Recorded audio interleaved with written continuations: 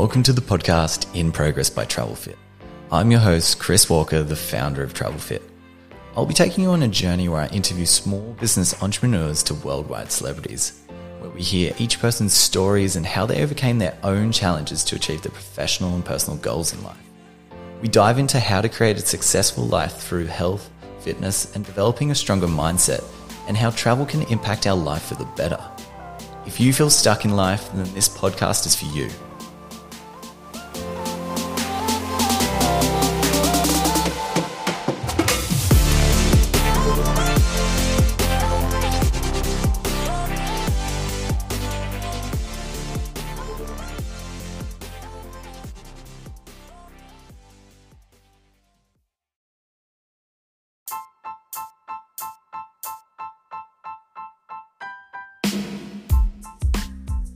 Thanks so much for listening into today's episode.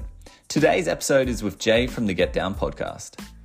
We had the opportunity to chat to Jay about his journey in life so far. From a rough start in life, he found himself stealing, a life of crime as a drug dealer, sinking his feelings away with alcoholism and drugs in some would call a rock lifestyle when he was in the Aussie hip-hop scene, to losing some of his friends to suicide, and family members such as his cousin who was abducted and murdered and only recently having the case solved. To then his stepfather passing away, all before the age of 13. He found himself battling early on to later on in life, changing his world for the better. We talk about what inspired him to change, how he started his sober life with a mission to inspire others to shift their life for the better, and how you can change your identity.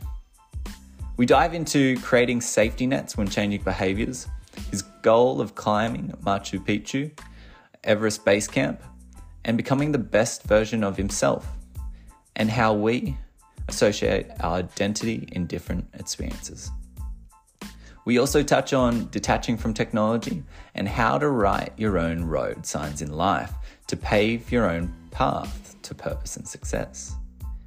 Thanks so much for listening in and enjoy.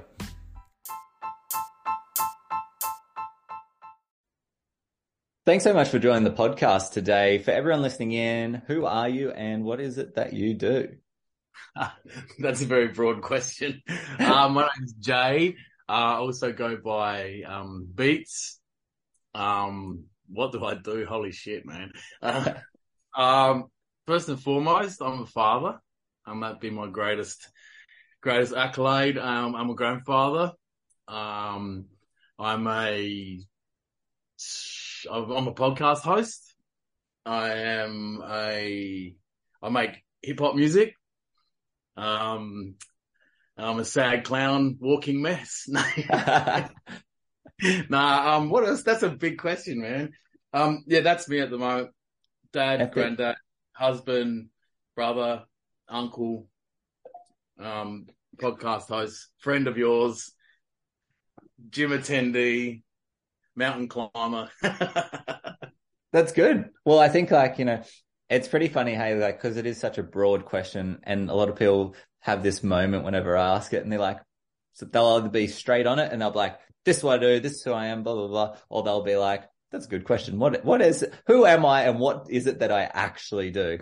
And it's a great reflection point. And it's like a great intro into, diving into a little bit of your own story and how everything started for you. Mm-hmm. So diving into that, let's begin at the beginning, where you were born, and, what your first ever job was and what you've kind of gone through to lead you up to this point in your life.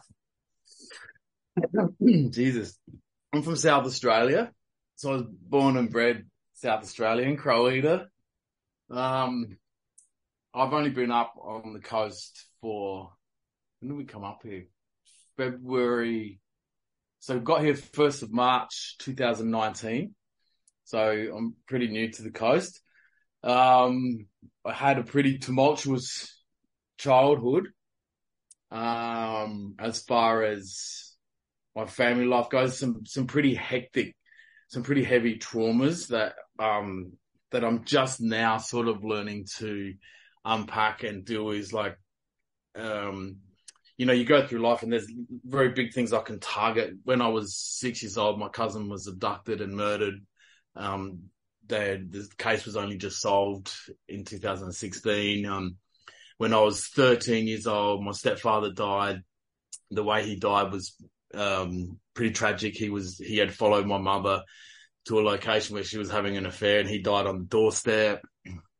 And so by 13, I was, and that relationship, that marriage with my mum and my stepfather was not a healthy one. So in the work I've been doing on myself and this journey I'm on lately, I've been looking into that. And from what I saw as a child, I was very early on using alcohol and using weed as a bit of a crutch. And so it didn't work. I didn't work for a long time. I didn't think I had my first job until I was, 19 years old. And I'll be honest, I'll be straight out with you, yourself and the listeners. I was a thief. I was a drug dealer. And I just learned to just get by. I was a grifter. What I tell my son is grifting. So I could just acquire things when I wanted them. So when I say I was a thief, I stole from organizations and stores, and I would on-sell that. We'd go and knock off aftershave and expensive things and sell it to people with money. But I never robbed houses. I never robbed people per se. So I was a bit of a crook, bit of a naughty boy, kicked out of school pretty young, got into the graffiti scene and I skated, then got into the graffiti scene, and it's mixed up with a lot of criminal elements. And then it wasn't till about 19 years old, 20, I went and got my first job. And that was just in a factory. I didn't like that. Then got into sales, worked at a cash converters for a while. And then my daughter was born. So I had my first child my life's just going right before my eyes. I had my first child, which is my daughter now, when I was 22. She's now turning 24 tomorrow. And that's when I kind of started to reel it in, thinking I have to work. And I was pretty stable there for a little while, and then split up from her mum, went off the rails again. It's taken me a long time to find who I am and who I needed to be in this world, because, and this is something I've just learned about myself too, because I've always had alcohol to sort of rely on, alcohol and drugs. And then as I got older, the drugs got heavier, and I was able to use drugs and just mask what was going on and use it as a crutch. So it did take me a long time, to my mid-20s, to really sort out what was going on in my life and kick drugs. And only recently I've kicked alcohol. As you know, within the last 12 months, I've kicked alcohol, and I'm still struggling with it. I don't claim that it's an easy thing to do. I'm still struggling with it. This will be the first place publicly that I will announce I have had a lapse and have had a drink. So even my own listeners don't know that, because I haven't done an episode this year. But I will be accountable, and I will be honest about that. So yeah, I was a bad boy up for a long time, and even the drug dealing went right through my adulthood. Right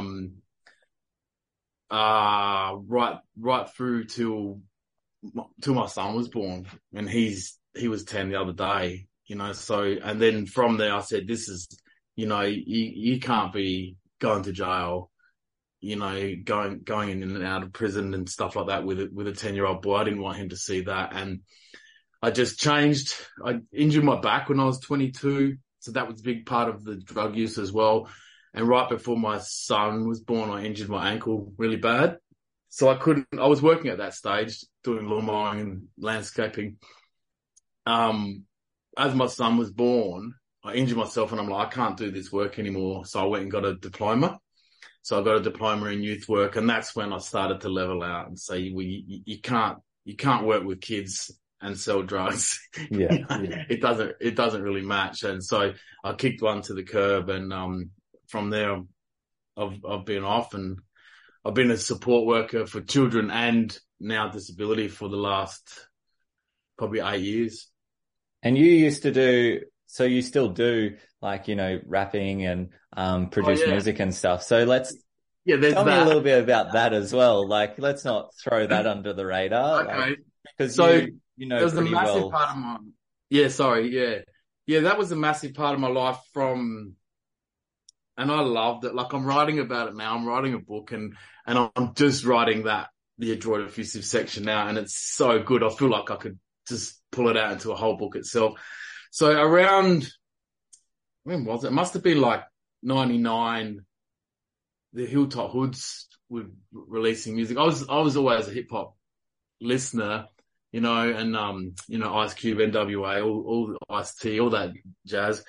But there's a couple groups out, one called Death Wish Cast and Park Bench Royals and Hilltop Hoods. And these Hilltop Hoods were around the corner from where I lived, it was like, well, this is attainable. There's a bloke called Flack who was putting music out, Red Eyed Peas and Cura Mystics and Madcap, all these guys who you'd see them, you're like, I know who that is. And when the Hoods dropped A Matter of Time, I was fucking blown away. They dropped this album called Matter of Time, and I'm like, I think within that week, I wrote them a letter. It's a funny story. I wrote them a letter. It's corny. I'm not going to go into it. But within that week, I had a computer and I was producing music myself, and it very quickly spiraled into meeting friends who I'm still friends with, who became Adroit Effusive, which is my music crew. So from 2000 from about 2000 right through till now, I still produce music, but we went pretty hard on the paint for a while there. As a crew, we put out a full length LP and 2 EP vinyl records. A couple of the other boys did solo projects. I did a couple of solo projects. I put a 12-inch out in 2020 and a 7-inch out in 21. So I'm still active, and I've got something on the go now, but I Louis. So, but again, an occupational hazard with being in that scene. Like, I loved it. I don't regret any of it. Performing live is amazing. But for me to tap into my creative side, I used a lot of drugs. I used a lot of alcohol, and being at gigs, you get paid in alcohol. After the show, people are like, hey, do you want some of this? You want some of that? You're like, yeah. So there's women, there's drugs, there's alcohol. So it's a very, tumultuous ride, even though I know some people who were on the same ride at the same time and had a bit more clarity and didn't go down that path. There was, what some people call tree hugging rap. We weren't that. We were like hard hitting. Let's go for it. Let's embrace that Australian hip hop, fucking drinking, smoking, being braggadocious. So that's, again, I was submerged in alcoholism and drug use and I was alienated from my daughter. Her mother didn't allow me to see her through that time. So I was just a fucking mess, and, I thought, 3 sheets to the wind, fuck all this, who cares? I'm going to live this party life. And, yeah. So as fun as it was real damaging for me. But yeah, I still rap. I don't know. I'm writing something at the moment. I still produce a lot, and I'm probably making some of the best music that I've ever made while sober, and this is where I'm sitting now. I'm sitting in front of my studio. This is a very, very dangerous spot for me because the long habit of having the mouse here, having alcohol there, staring at the screen, this is a very dangerous place for me. So now the water it is. But it's interesting, like when you talk about, the culture of where you were in a particular instance with the experiences of, rapping and producing and being around that, Aussie hip hop scene, because you see it with a lot of musicians today as well, is a lot of musicians, whether it be Aussie hip hop or whether it be something like, Sticky Fingers or whatever it is, like they all go down that dangerous path, right? And it's all a decision, but obviously it's all heavily influenced how and who they're around. So like when it comes to like, your environment per se, even like your studio now, I think that's like the biggest trigger for people, because when I talk to people about, like they want to change their like they want to change how they act or shift what they do, it's like they're going to the same place. So that emotional home that they're going to is a place where they'll have an action associated with that place. So shifting that emotional home to doing something completely different is, it's quite hard. Like when I go back home to Orange, like I still get the feeling of wanting to get drunk and take drugs when I go back to Orange. So that's why I don't associate myself with a lot of people. When I go back home, I see my mom, I see my very close friends. We have a celebration and just like catch up, and it's like just very wholesome things. But changing the narrative and the story that is embedded in that subconscious mind when you go to a place is actually quite hard. So what was it for you that allowed you to overcome that? It's a funny thing. You're absolutely right, because I haven't smoked cigarettes in 15 years. And when I sit here and produce music, I am that into it. You're using a pen. Or I'll ash and a cigarette that's not in my hand. So one hand's on the mouse, the other one's here. I'm focusing, and I've found myself ashing a cigarette that's not even in my hand. So whether that's a comfort thing, and that's 15 years of not smoking, and then what I do, to answer your question, safety nets. So I put a bowl of water there, and because I'm not even aware I'm grabbing for it. I'll just be like, and that's why when I used to like live and the boys were all over all the time, there'd be a cask of red wine there, and a cup. So that's super dangerous. Everyone was welcome to it, so, and you're just drinking it like water. It tastes like fucking water. Lambrusco we used to drink. Ugh, I fucking cringe. But you just like, you're in the moment. I would wake up and my face is on the keyboard and I'd have to crawl to bed, because I'm that in the moment that I'm using alcohol. So the answer to your question is, where my studio is located now, it's always been in a rumpus room where smoking was okay, smoking weed was okay, drinking was okay. I couldn't make a mess. So my studio is now in my bedroom, and I wouldn't like get smashed here. My son's in the next room, so I can't get smashed, but this is a small part of my journey. Being sober is such a tiny part of my journey. I'm still learning. I'm still learning, but safety nets is the thing, and just being, it's nice to be a little bit more present in the beat. Like not waking up in the morning going, fuck, how did I do that? That sounds all right. Like sitting there going, oh, that's how you do this. And so I can apply that to this sample, so it's a little bit of, allowing myself to be proud of what I'm making, as opposed to just being smashed and coming up with some, throwing shit at the wall to see if it sticks. I think that's like, a huge thing though, because when you talk to people and they, most of the time where someone's anxious or depressed or they're unhappy or they just don't feel like they've got purpose, it's all based on most of the time it's based on the fact of, one, they don't know who they are, and two, they're not being present in life. And, when you kind of bring that presence back into your life, you start to, see what's around you, and you're not caught up in this, like the rat race or go, go, go all the time. And, I'm a prime example of like, I know these things, and I never hide the fact that I get sucked into the rat race quite often, especially when you're in a business, you're often pulled to like, oh, that's a really cool idea. I want to do that. And then that pulls into something else, and that pulls into something else. And so bring yourself back to that present point of being like, all right, cool. Where's my safety net? Like what's the thing that's going to pull me out of that rat race, or pull me out of that past or present state, or past or future state, is super cool, super important too. I think also what I did was, like, for my last record, I changed my name. Like I changed the moniker that I released it under, because it was so different.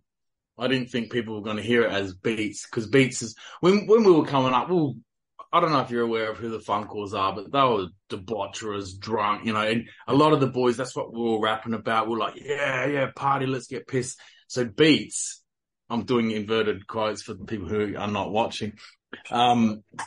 He Beats was this other person. So changing the name on the last record, which was a lot more mellow, a lot more different. So I put my last record out under ACAB West, which is a bit of a play on words of my last name and whatnot. So that was refreshing and that helped me. And again, what were you saying about how you get caught up in it? Oh yeah. So dropping that, I'm not making Australian hip hop, barbecue hip hop. I'm making hip hop. So it can sound however the fuck I want. And now that I'm sober and I'm a bit more,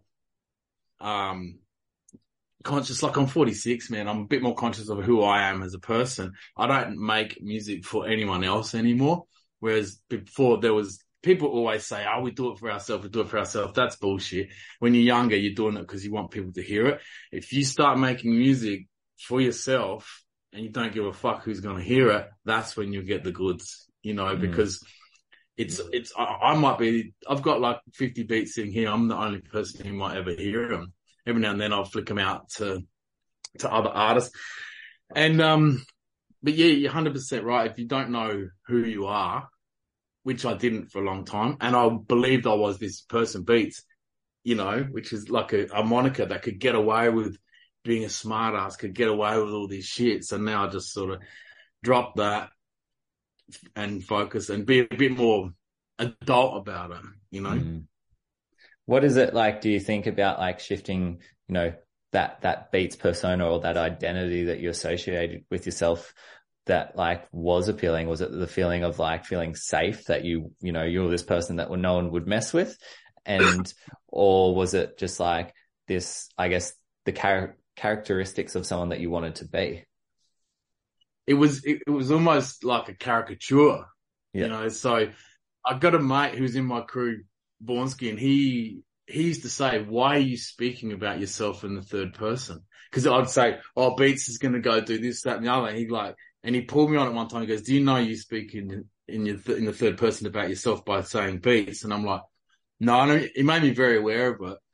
But yeah, I was a larrikin. He was a larrikin, and when you got people fucking puffing your sails, yeah, Beats, yeah. Then that becomes, you know, no one ever pulls me up and goes, Jay, you're being a dickhead. You know, they'd be like, oh, it's just Beats. It's just Beats, mate. He's all right. That's what he does. And it was funny. So people sort of laughing and with you. So, and believe it or not, laughing at your demise, because if you're I'm on stage sculling jugs of beer and fucking vomiting it back up into the same jug, and, you know, and the crowd's going wild. Well, really, if any of those people in the crowd were my friend, they might have pulled me aside and gone, hey mate, I think you've got a bit of a problem. Yeah. But it was just like, it's Beats. It's Beats. That's what he does. And you can really lean into that. It's a mask. You know, a caricature is a mask or a moniker. There is a rapper, he's passed away now. There's a rapper, MF Doom. He literally wears a mask. His whole career is built around wearing the mask. So you wouldn't even know if you saw him in the streets. But, you know, that's his caricature. He's, you know, some people don't even know his real name. And that's the thing. I've got fucking hundreds of people I know that don't know my name. You know, they just know me as Beats. It's definitely a cloak. Yeah. You know? And it's an interesting thing, right? Because like, you know, it to me, that just sounds like what I've done in business in the past. I'm Chris Walker, PT. I'm Chris Walker from Travel Fit. I'm Chris Walker. I'm Walker, which was a past person that I used to be a lot when I used to drink all the time. And it was quite similar. They're like, oh, Walker's here, you know, and, you know, there was times in my life when I was younger and I was running across poker tables in Star Casino and getting chased by police and security guards. And, you know, I was doing all these. I would like to know that, Chris. No, see, you think you like to know, but trust me, you wouldn't. Like, and that's the thing, right? Is like, you know, but I had that association where I use the label, well, that's who I am when I drink. So it was like the responsibility, I guess you could say, of being like, well, the choice is yours, right? Do you want to be and it goes with anything in life, I guess. Like, do you want to be the person that is most known for being Walker, the guy who drinks too much, takes drugs, is an absolute hooligan, gets himself into trouble, is just going down a destructive path? Or do you want to be the person who's, you know, Chris Walker, and he has some values and beliefs in life, and he's like, you know, known for being ambitious, relentless, and persistent in what he wants in life? And like, I'm a big believer in like the writing your own book or writing your own script. Like, you're the main movie character, but you're also the director. So like, I think a lot of people in today's society too get so stuck in like, they think they're this particular character and they think that's who they're going to have to be forever. 100%. Like, and especially if you've built that up to be like a peacock, you know, your feathers, you feel like you have to walk around like that. It happens with sports stars a lot, you know, like I know a couple of athletes who have, what's the right term for it, fallen off the perch. You know, they don't know what to do, you know, like, they're boxers or footy players and their career's over, and all they've known is being Joe Blow, the footy star, Joe Blow, the fucking boxer, the fighter, you know, the soccer player, and they lose all that, the camaraderie of the club. They lose the smell of the grass, the smell of the deep heat, the sound of the fight bell, whatever it may be. And they lose themselves and they go into drugs and alcohol, gangs, you know, they just don't know. And, it's scary. Like, I'm on a journey now since I moved up here, I don't introduce myself as Beats. I introduce myself as Jay, but I've got a few friends up here that'll call me Beats, and I love it. I love it because it's so familiar. So when I walk into a room and I've got a couple of mates that go, "Oh, hey Beatsy, how are you?" I'm like, "Oh, that's such a hug to me." Yeah. You know, whereas Jay's not even my real fucking name, you know, as you know. Yeah. But, so there's layers. There's layers. And that comes from, I don't like people knowing my real name. That comes from being younger, being up to no good. I'd never give anyone my real name because, you know, I'm easy enough to describe. What did he look like? Boom, that's him. What was his name? Bang, you're arrested. You know, it's a funny thing, names, you know, what's in a name, you know, but, yeah, it's definitely a cloak. Even using Jay, you know, it's a cloak. And I've been looking into it. Am I ashamed of my real name? Do I not like the name? Am I ashamed of who that person is? Did it just stick?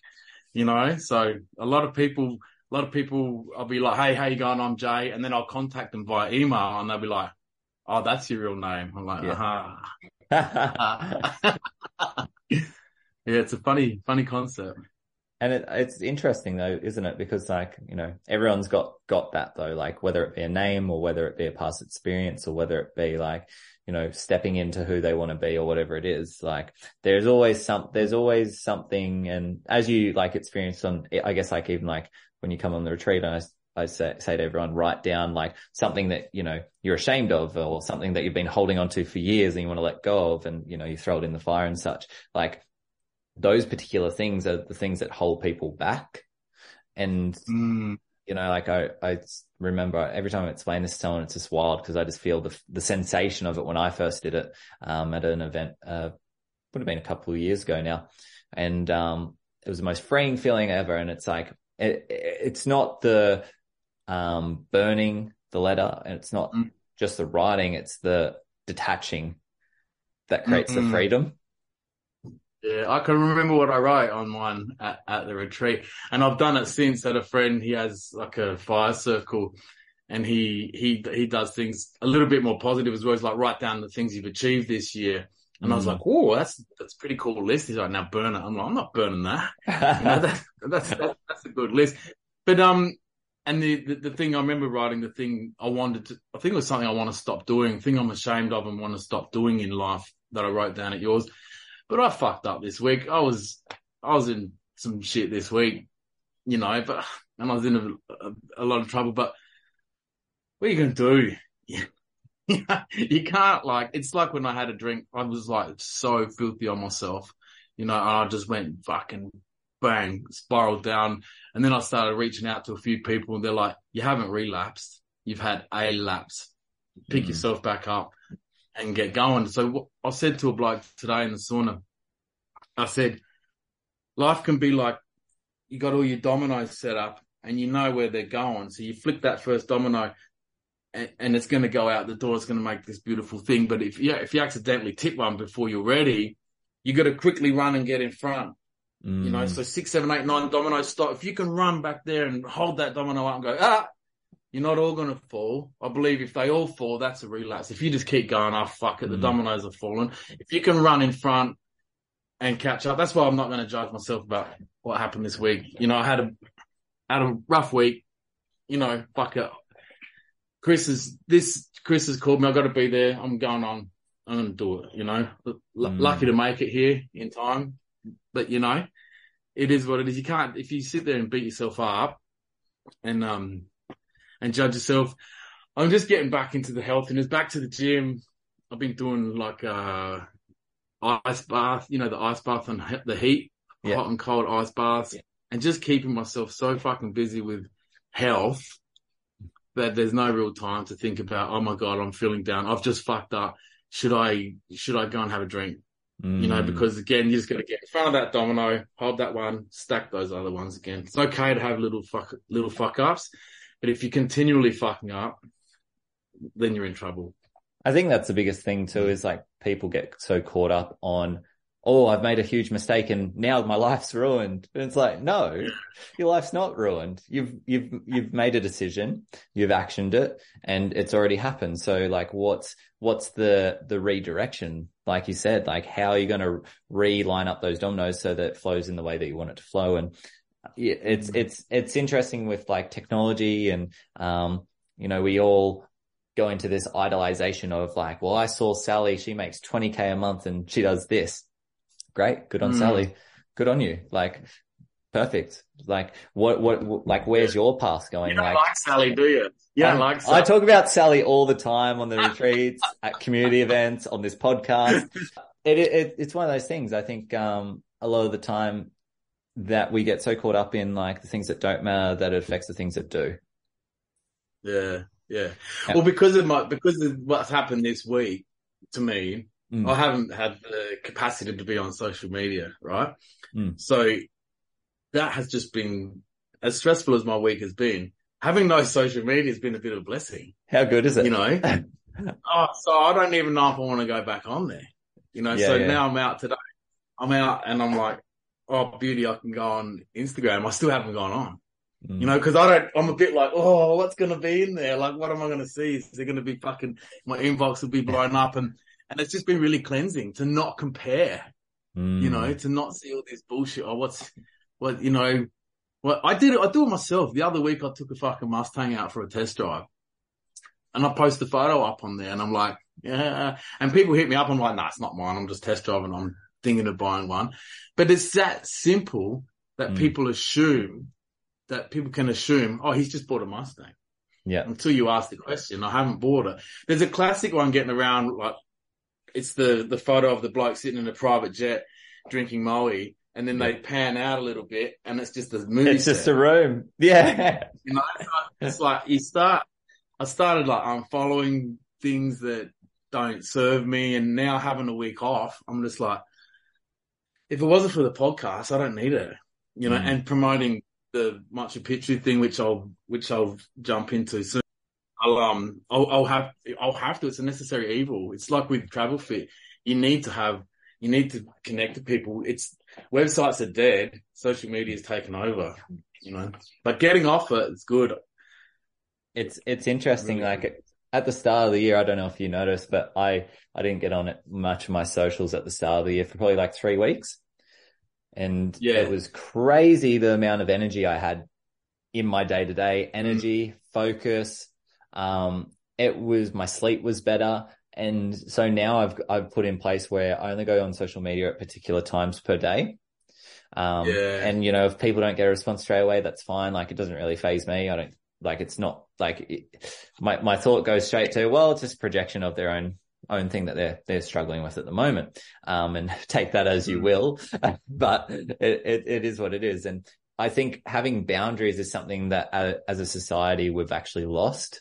We don't know if you think about back in the day, you know, you've got a home phone and that's it. And then you got a work phone, and the work phone turns off, or you don't answer it after a certain time. But now everyone has access to you through social media, someone who might live with you, whatever it is. And the boundaries have been really blurred in the lines now. So if you don't set those boundaries in place, you allow yourself to constantly be so accessible that one, your self-worth goes down because you then lose out having those boundaries in place that empower you to be someone, in the sense of like making those decisions. People aren't pulling energy from you. And two, people have no realization what a boundary is anymore. So you're not educating further people on like, what is a boundary? Like, and that it's okay to have boundaries too, because, you know, something that I kind of feel, and I think we're so sensitive in the world at the moment, and like, I'll probably get some messages about this, but I just believe that, like, honestly, I just believe we're so sensitive. There's no, like, we're struggling with so much resilience. Like, every time something hard comes up, we struggle to face it because we're so instant to that instant gratification. We want that dopamine hit. We want that validation. And like, if we don't get it straight away, and then that's because you're treating me different. And it's like, no, you just need to search for things that are hard that'll give you that delayed gratification, that'll teach you not to always seek instant gratification too. We've spoken about this, haven't we, that instant gratification. And like I said, what's happened this week, it was impossible for me to get that instant gratification. So I had to sit with myself, you know, and a long time ago, I couldn't sit with myself. I couldn't be by myself. And I really struggled. I need the TV on, or I need some distraction or a book. But to be in a situation where you're just by yourself, there's no one really to help you. It's fucking cleansing, you know, because you can really look inside. You really look inside. You don't the amount of times you reach for your pockets, your phone's not there, man. It's not there. And then you start, it's, you know, 4 or 5 days, you're like, I don't have my phone, you know. And it's like, I've just turned it off for this interview, you know, because I don't want to be interrupted. It's actually quite cleansing. I met a bloke at the gym. He told me, he goes, go and get your cortisol levels checked. And he goes, then put your phone down for 2 weeks. He goes, don't have your phone. He goes, and go and get your cortisol levels checked and see what happens. And I said, oh yeah, right. And we're talking about, he goes, he hasn't had a phone. Listen to this. Hasn't had a mobile phone for 7 years. Wow. Right? And I said, how do you fucking cope? I said, he goes, he tells his wife in the morning, he goes, I'm going now. Is there anything you want? Tell me now or forever hold your peace, man. And I'm like, but what about Googling, and what about like your calculator, and what about fucking being bored and scrolling? And he's like, nah, none of it. He goes, if I need to Google something, I allocate an hour at night on the computer. You know, he checks his emails. He goes, I don't have Facebook. People know. And he said so many friends he's got a house phone. Yeah. He said so many friends absolutely just wrote him off because he wasn't contactable. It started by getting rid of the social media, and then he got rid of his phone altogether. And he goes, people just don't want to make the effort. And I was saying to him, it's funny how, not that I want adulations or accolades for getting sober, but when you put up a post, like in a story on Instagram, and it's like, yay, 6 months sober, the amount of my good friends that see it and don't say to me, hey, man, that's awesome, you're doing well. I don't think they want to see me fail. I just think we're in a society of like, oh, yeah, whatever, he's sober. Oh, yeah, Chris is looking good. Oh, yeah, Hooney is fixed. Oh, yeah, hair's looking great. Bang, bang, bang, bang, bang, bang. On to the next, bang, next person. It's just, we're just so disconnected and dulled down that, I don't know, I'm reluctant to open Instagram. Like, it's been 5 days. Well, it's kind of like you're desensitizing yourself as a human by constantly getting all this stimuli. And do you know what's interesting, right? Is like, I was listening to something the other, it's so interesting that, you know, dopamine is something that actually helps produce adrenaline in the body. And you think of what adrenaline is, it's actually good for us because it allows us to actually get going and do things in our lives. Now, what happens if like you're not getting enough adrenaline and you're not getting the right stress response to actually achieve things, just based on the fact that you're constantly hitting it. Yeah. Even being like, I feel sorry for kids these days who, you get bullied at school, that stops at 3:30. You might have to, maybe 4:00, you might have to ride home with them. But now they're in your kitchen with you. They're in your inbox. I never thought I'd be so anti it because I don't mind. I do. I like putting little Easter eggs in my story through, whether that be the music, whether that's a hint as to who my next guest is, or whether that's a message to someone I care about, or if it was a Travel Fit logo and I had a funny song in there, that's an Easter egg just for you. It's sitting here now, and I'm like reluctant to look. It's so weird. It's so weird how that little clean. So I implore everyone to have a crack at it. Like, I'm not saying I'm from my phone or social media, but it's an interesting little experiment, 100%. It is something that like I do feel like is becoming more mainstream as we go along. And I think, like just going on, like a lot of people do punish themselves in business or personal development when they're on that changing journey from shifting from one person to the other because they're not at that destination yet. But there is like, there's two ways to look at it. There's you're being lazy, but there's also you're actually just taking actions that are draining you from the wrong areas. So, being aware enough to shift where those actions are taking. Cause I like the analogy, the energy bar on a phone that shows you how much energy your battery's got left. So like, let's just say you got 3 energy bars a day. Like, where are those 3 important decisions going to? And let's just say every time you scroll or you waste time on something that doesn't actually give you something back, like there's no return on that action, that's a 10% gone. So like, how much percentage are you wasting every day? Like, that's the biggest thing. And I've got a bare minimum of just 1% improvement every day, because it takes off the pressure of being like, shit, I didn't double what I was supposed to do today. And like, there's, the book Atomic Habits, and they were talking about like consistent 1% increases in improvements every day versus big bursts of improvements every week. And every week could be like every 6 weeks or every 12 weeks or, et cetera. And, by the time you finish your big burst at the end of the year, what's the percentage that you've increased by? And it's usually minus 0.2 or something like that.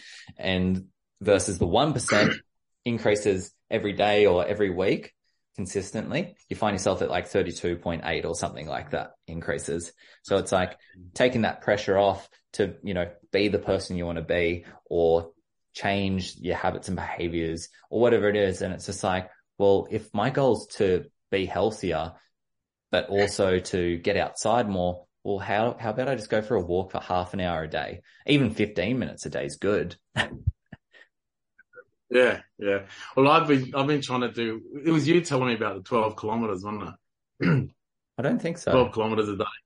Oh, it must have been something else. When I walk. Yeah. I love walking. So I've been trying to hit that because, as you know, training to go to Machu Picchu. So you meet everyone. Everyone's got an opinion, right? So everyone comes and says this, you need to do this, you need to do that. But the most consistent one I hear is walk more. Walk more and get on an incline. And specifically for Machu Picchu, hit the stairs. Not Mount Coolum type stairs, but just your standard staircases. So, and that's just, again, that's like your little 1% things. I don't have to go and climb a mountain. There's a park near my house that has a real small track. So, but I've got to do it every day. I've got to do it every day because come June, so I can't sit there and will myself into fucking being able to do it. I've got to train. So that's what I do. There's 1%. I'm feeling shit. Get up, go to the gym. If you get to the gym and you got no lift, go on the treadmill. If you got nothing on the treadmill, have a sauna. Do something. Stretch. So when it comes to my fitness, I'm good at that. with those 1%ing. I'm writing a book. Again, write a paragraph, a minimum.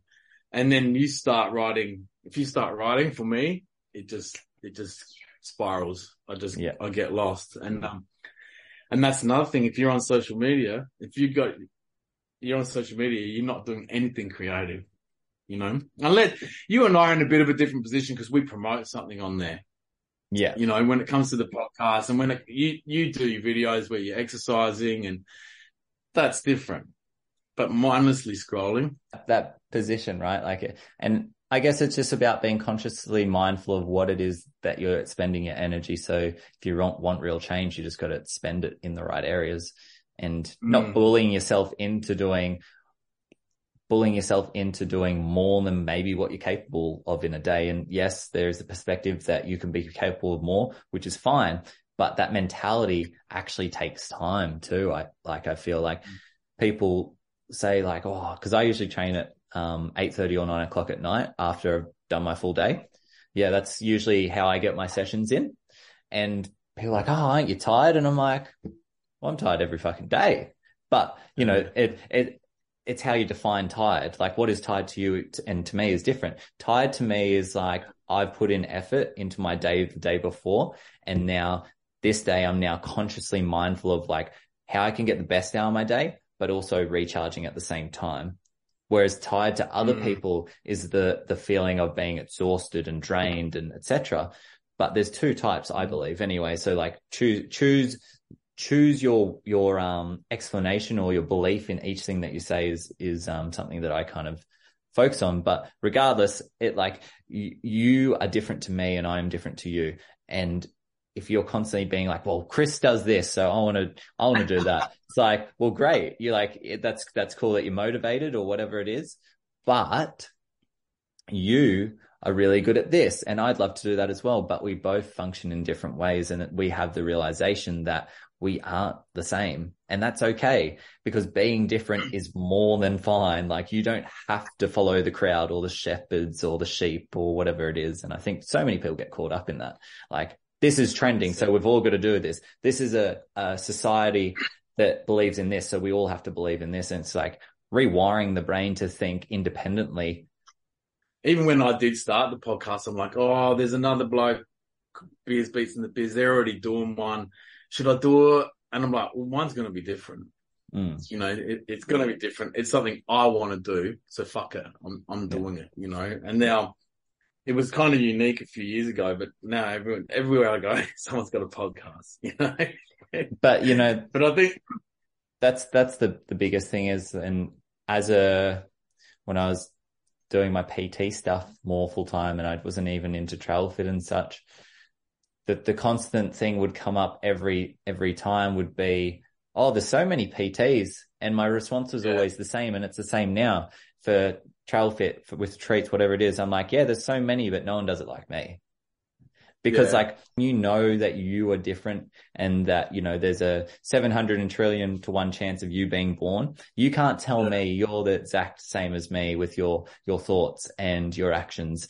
And it depends how far you want to go into it though. Like we talk reflection, projection, perception, projection. But that's a whole nother area. But like when it comes to like, you believing in yourself and realizing your own value, and as soon as you like, all right, well, I believe in this. And even if 10 people disagree with you, have the open mindfulness to be like, okay, interesting. I see your point of view, but I still believe in this. And that's okay. Yeah. Because like when you find out who you are, which is essentially the theme of this podcast is, that's when you realize that you're here for a reason. Going into, like your journey with, sobering up and doing Machu Picchu, how did that come about? Like what's the motivation behind it? How does it come about? And what is it that you're doing towards that? All right. And that's very interesting because you've just had him on your podcast a couple of weeks ago. So I did Jeffrey Morgan's program, right? Called Cut the Bullshit. So Jeff's a legend, man. He's intense, but he's a legend, right? So I had him on the podcast. And then I joined his program as a social experiment, and we got talking traumas. We got cut the bullshit. Let's do. And I'm pretty on the go. So instead of dragging my ass out of a hole, I was already up here and it just fucking sent me flying, right? So we got to bucket lists, you know, and back in 2016, I went to the Philippines, and I was tossing up between doing South America and the Philippines, and I chose the Philippines over South America. So admittedly, in 2016, had I gone to South America, it would have been cocaine fueled. You know, it would have been for the wrong reason. So I'm glad I chose the Philippines. I went on a big motorbike expedition and, you know, full driving through dune buggies and shit like that. And when it came to doing this program with Jeff, he's like, write down all this stuff, kind of like what, you know, with Travel Fit, you know, write down some things you want to do. So this Machu Picchu, 2 of my goals in life on my bucket list are to walk to Machu Picchu and go to the Greek islands. So I write it down, and anyone who knows me, if I get a bee in my bonnet, that's it. It's happening. You know, it's going to happen. And then I just started to think a bit more serious about it, applied for my passports, and I started telling people, I think if I speak about something publicly, I have a lot of accountability around it. I'm like, well, I've said it publicly. I've got to do it now. You know, the same as with the sobriety. I really went out telling people about that. So I'm going, but at the moment, Peru's closed down. Okay. So let's just push that to the side. There's political unrest over there, but let's push that to the side.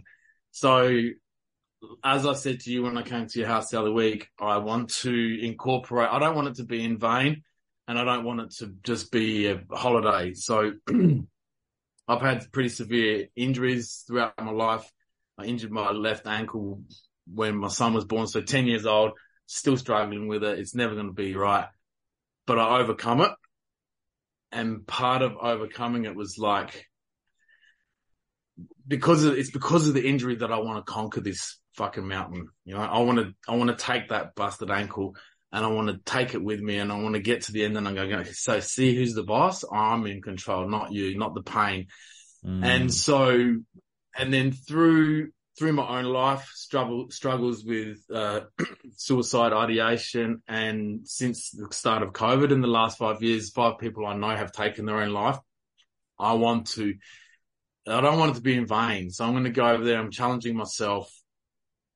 I want to get to the destination. I want to see the beauty of what is Machu Picchu, but I don't want to do it alone, in the sense where I want it to be worth something.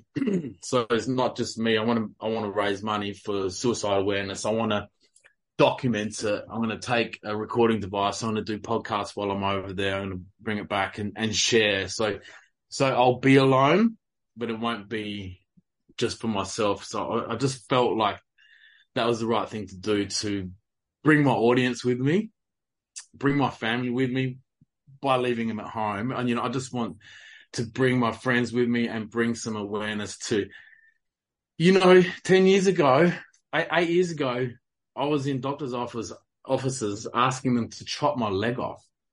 You know, I was saying, a doctor made a comment. I said, I don't care about the tattoos, cut my leg off. And he goes, that's a really fucking odd thing to say. Don't worry about the tattoos. And it was then he believed how much pain I was in. He's like, the scans don't match. Yeah, there's a little bit of bone on bone pain there. And I'm like, cut it off, man.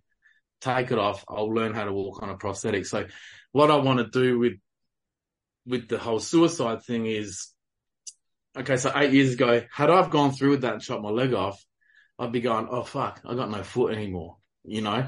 So that's like with suicide. You're feeling like it now, but you won't later. You know, you won't later. So don't take your life now, you know, because it's going to be okay. So that's the analogy. It's a weird thing. It works in my head, but the foot pain is the analogy to emotional pain. And if you just push through, then you're going to be okay. And that's the awareness I want to create with doing the walk. So for me, I'll be in physical pain doing the walk. It's going to hurt, you know? So if I can go over there and be in physical pain during the work and the lead up to it, what I'm doing, climbing mountains and fucking pushing myself, it comes down to it, you know? And I want to share my journey. And when I'm there, a big photo, I've done it, you know, and hopefully that's inspirational to some people in some way. I know it's inspirational to my son because he's climbing mountains with me. He's doing Coolum Gungan, and we did an injury the other week, and he struggles, but he gets to the top, and we climbed the Sydney Harbour Bridge together. He struggled, but when he gets to the top, man, that elation he feels, that fills me up, man. You know, to see this little 10-year-old boy push through. I can't do this. I can't do that. And there's a lesson in climbing, because climbing a mountain, not that I've climbed a mountain, like these are Mount Coolum's, it's a small mountain, but there's an analogy with life. Just one fucking step at a time. You know, you can stop, you can rest, you can have a break, you can have food, you can have a drink, but you got to keep walking, you know, and then you get to the top. Yeah, this is fucking awesome. You got to get down, you know, so you can't really, for me, it's just become this huge, I guess, mild obsession that I'm climbing these mountains and wanting to push myself a little bit further and further. But that feeling of getting to the top and going, yay, what a great view. It's not over yet, is a massive metaphor for life for me, you know. So when I found out they shut it down, and I actually didn't realize how much it affected me. And I did spiral a little bit. I'm like, oh, well, I'm remaining optimistic. They might open it up. But really, in the background, I was pretty devastated, and still am, but I'm still training because it might reopen. I can get there, but I can't find an insurance company that will insure me. Yeah. You know, and you got to be a fool to travel without insurance. Yeah. It's a metaphor. Yeah. It's a metaphor. I get that too, because I remember younger years when I used to, like walk or run up like the local mountain in Orange, Mount Canobolas. And, I remember I could still remember the feeling I felt walking up up the first time. It's like, man, this is hard. Like my legs are on fire. Like it's hot. Like I got up there and I was like, oh, this is nice. Like this first kind of feeling of achievement, like, and it gives you that lesson of like, hard things are good things. All right, great. I can kind of dig this. There's a reward for, you know, making a sacrifice. And, you know, then I started to do like a few like runs and things like that. And those small, like those starting points, right? Of like, whether it's up a set of stairs, running upstairs, walking upstairs, whatever it is that your capability can handle at that time, is such a great opportunity for you to be like, you can complain throughout it, just don't stop. But like, you know, once you realize and you get to the top and you're like, man, that was hard. But you're like, wow, I fucking did that shit, even though it was hard. And I think we get so caught up in the hard versus let's just see how we feel at the end, that we don't give anything a chance to teach us a lesson.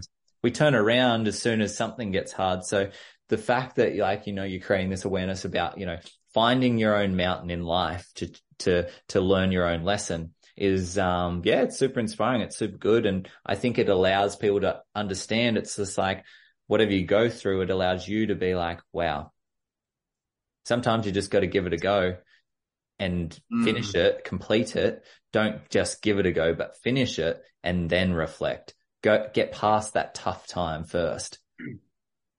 I've also always been in a position where, like, when I was younger, having ill-gained money, I could buy things whenever I wanted and get somewhere whenever I wanted. So there's instant gratification. I've been surrounded by instant gratification.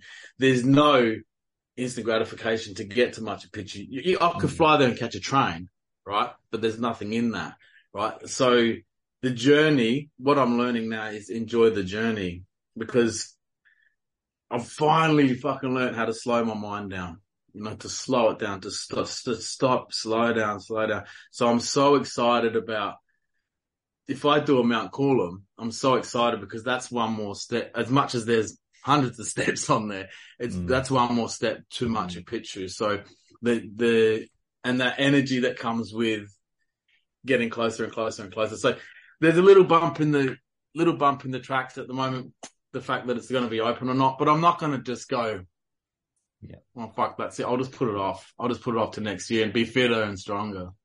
You know? And with, let's just say, like, you know, with someone who's listening in and maybe like they feel demotivated or stressed, or maybe they just feel overwhelmed and they're so lost. There's no road signs for them.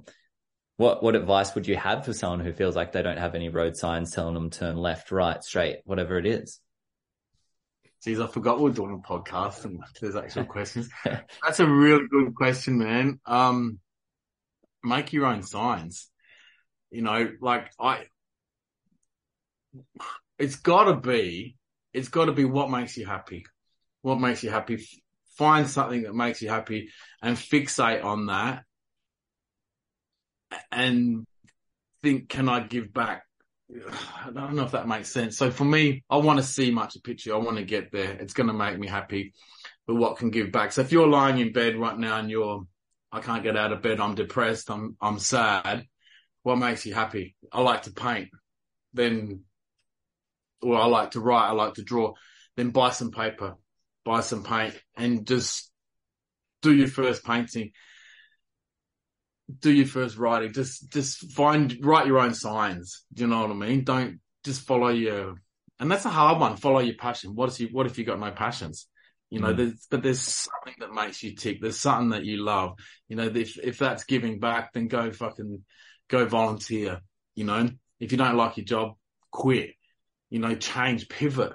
You know, just absolutely pivot and don't follow signs. Don't follow any of these signs. Just go and make your own path, you know. The road less traveled, man. Take the road less traveled. And the good thing about that I think it reflects too is that, you know, it is super hard for people who maybe, you know, like, oh, I don't know what my passion is. But it's like, you don't find your passion instantly. It's not something that is just given to you. It's earned. It grows. Yeah. So, you know, you say you're an artist, like you said, start painting. What happens when you start painting? People start to notice that you can paint really well or you can draw really well. Great. What happens from there? Someone wants to buy what you're doing. Great. From there, you start building awareness of what it is that you do and what you enjoy and how you feel about that. And that makes you feel good, but that also inspires others to feel good. And then when you start doing that, you own an art gallery. Yeah. And you know, like what was the first step out of that? It was just the fact of like you tried something new, you experienced something new, and you applied yourself to do something maybe when you weren't feeling like it either, but it was something you enjoyed. So you gave it a go. And I think that's so important. That's huge too. When you're not feeling like it, just get up and go. And that's easy to say, you know, when you've got momentum. I think that's a huge word, momentum. That's one of my favorite words because you're fucked without it. But if you just get up and go, now I'm sounding all positive and I'm sounding all Chris Walker-ish. If you just get up and go, good things will come. You know, like just go for a walk around the block. The next day, walk 20 meters more. It's like at the gym. You get to 10, fuck it, try 12. You know, try 12 reps, and then you've just got to push through and just do it for yourself. And saying when I said before how it grows, I never thought I'd be obsessed with climbing mountains, but I'm truly obsessed. I've got the walking poles. I'm fucking taking my bag up there now with 20 kilos in the back. I've got all this clobber. I look like fucking Sven from Sweden. I look like a goose, but I absolutely love it. I'm spending more time in Anaconda than record stores. You know, it's bizarre, and all from wanting to see Machu Picchu. So that's your passion. Do I want to see it? Yeah. You could Google Earth it, you know, but I want to get there. And so that's your passion. And once you find it, just piss everything off and have a focus. And then, you know, if you're into AFL, just follow AFL pages. If you're into art, just follow art. If you're into mountain climbing, just follow mountain climbing. Do you know what I mean? If you narrow down what you like, then you're not distracted. Like, I never thought I'd own a pair of walking poles. You know, I never thought I'd buy hiking boots, man. I was truly, if you had asked me years ago, that's like walking poles, I would have laughed at someone doing it, you know, so. But now I'm just super passionate about it. I'm considering Everest, like getting to base camp, you know, and that was never ever been on my radar. So it will grow. You know? And that's so good because like, I think that's, you know, one extreme to the other is based on the fact of like the curiosity to see what else is out there and experience more. So I think being curious and applying yourself to try things out, even if it scares you, is important because growth comes in those unknown zones, as we know, and it is so important. So for someone listening in who, you know, they've found their purpose, they're on that road, but, you know, maybe they're just struggling to believe they're that person. What advice would you have for them? You can't let other people put you off, you know, like even with the music, man, we went so hard on the music and the podcasting that I'm obsessive. So I obsess over things, you know, and I just go on with it. But you just got to, again, 1%, just do one every day and don't beat yourself up. You found that passion, you know what you want. Lean into that. Just lean into it instead of, okay, all my mates are out on the piss or all my mates play rugby or AFL and I don't. So therefore I must go and play rugby and get on the piss. You don't. You can fucking take that road less traveled and you'd be surprised who will follow you. You know, you'd be surprised the people you meet on this journey, the people I've met, people at the gyms who have helped me. I found you through this journey because I started training altitude training. I've met you. I consider you a great friend now. So what comes with it on that, as you jump these lily pads, you know, and they get smaller and smaller, it gets more defined. And to me, it's just amazing. So follow it and listen to people give you advice. Don't be too egotistical that you can't take advice. Don't think you know everything because you don't. And just run with it, man. Run with it. Be your own person. You don't have to follow. I don't expect anyone to come with me, but the amount of people, as soon as I mention the words, you know, I've been there. I've climbed Machu Picchu. Do you want some advice? Yeah, fuck yeah. I'll take advice. I took advice at the top of Gungan from two 70-year-old women that told me, have you considered Everest? And I'm like, nah, not interested. And they go, why not? I said, too cold, too hard. She goes, if you can climb this mountain twice, you can get to base camp. And I'm like, really? Come home, started looking into it. I've never even seen snow before, you know, and now I'm like, should I try and climb Everest? You know, well, base camp. Well, it's just so don't let anyone get in your way. It's just that level system in life. I think my own personal belief, and people take it as they please, is that in life, if you're not allowing yourself to reach new levels, you're allowing yourself to fade away. And what that means to me is that if you're not pursuing more, then you're feeling less. And there's two ways you can take that. You can take it as the way that it's like, well, you're always chasing something. Or you can take it as way it's like you're always setting your standard to new levels. Let's go through my little speed question round. Ask a few speed questions. So you got to be quick as you can with these ones. All right. It's hard being on this side of the fucking desk, mate. Different for you, isn't it? Yeah. But first question, are you ready? I am. Excellent. So the first question is, what is the best piece of advice you've ever been told? Slow down. Yeah. Worst piece of advice. Have a drink. What is your favorite memory from your childhood? My stepfather building and giving me my first push bike. What's your favorite achievement that you've ever achieved that made you feel proud of yourself? There's 3. So they're my kids and my grandkids. Epic. Because without me, they would be here.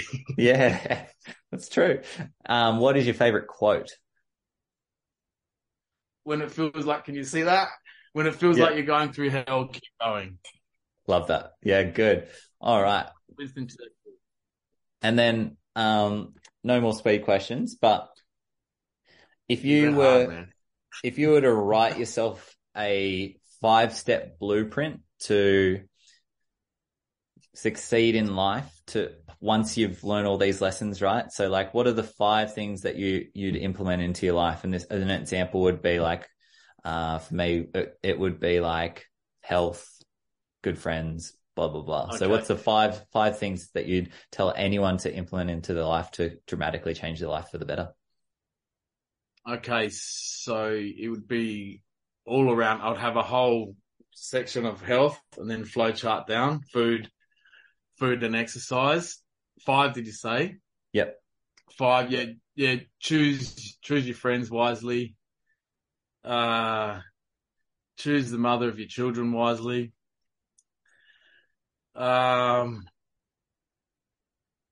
Save money every week.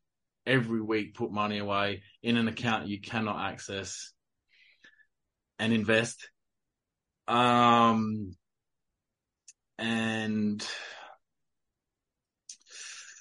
shit, just don't be egotistical. Take advice from people, because the moment you think you're an expert, you cap yourself and you can't learn anymore. So there is no such thing as an expert, because you're always learning. So be open to learning and don't get rid of your ego. Don't live in fear. Yeah. Don't live in fear. And what I mean by that is like try new things, travel, and other people's perspective of what fear is, you know. So just, and I feel like I have done that to a certain degree, but there's things that I've not done in life because I was scared. Not scared, but fearful of failing. And I would write underneath that, failing is okay. You know. Epic. So what I want you to do is I want you to close your eyes for a second. Oh God. You're like, oh shit, not this again. But what I want you to do, I want you to imagine that there's an elevator in front of you. And I want you to walk in the elevator. And as you walk in the elevator, you notice the elevator's got leather chairs. They're red, gold inside. It's a very classy English elevator. And there's only one button. And you press it. It doesn't have a number. So you press it and it takes you to a point in your life where you needed yourself most. And wherever that is, what I want you to do is I want you to say whatever it is that you need to say to yourself back then to give yourself the encouragement to make you feel what you wanted to feel now. It would be, oh, holy shit, I was actually in the elevator then. I would go back to being 13 and say, what you're about to experience is not going to define you for the rest of your life. It's just a little part of your life, and don't let it defeat you, because that's my turning point at 13 years old. And I would give myself a massive hug and I'd tell myself, don't worry, when you get older, you get better looking. And, do you think that who you were then would be proud of who you are now? Yeah, it would. Good. And how does that make you feel, knowing that like the person who you needed most is the person who you are now?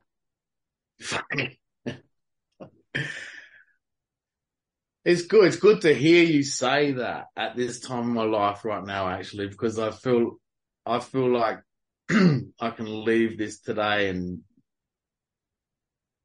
like I needed to hear that today, because I'm all I've got, you know, I'm all I've got, and I've got this far and I'll go further, you know, so it is good to know that I'm that same person. I've had my ups and downs, but I'm always up. I'm like house prices, mate. I go up and down, but I'm always going up. That's epic. And like this is something I encourage people to do at home as well. It's like whenever we're in a journey and we think we're not close to where we need to be, you take a step back and you look behind you at the stairs you've been climbing for so many years, and then you're like, holy shit, how high on this mountain have I climbed? And it's been hard, or it's been challenging, or it's been fun. There's so many emotions that we experience as we go through life, but just allowing yourself to like reflect on like how far you come is huge. And even for myself, I think it's, like I reflect as often as I can, because it allows me to see what can be done in a certain amount of time. And we're all the worst critic in ourselves, and we compare ourselves every day. And I think when you realize who you really are, and that you're the person you've always wanted and needed, and that, every time we always do the best that we can with what we know, and then that's when you start to realize that the pressure comes off and you start to thrive in life. So yeah, I think that's epic. So for people listening in who want to follow your own journey and your podcast, where can they find you to be inspired? Social media, I pretty much Instagram only. There's underscores between each word at the Get Down Podcast AU. And from there's a link tree to all my music, photography page that I do. And there is a page that I've got specifically set up for the Machu Picchu walk. And I think it's called Busted Ankle Rehab.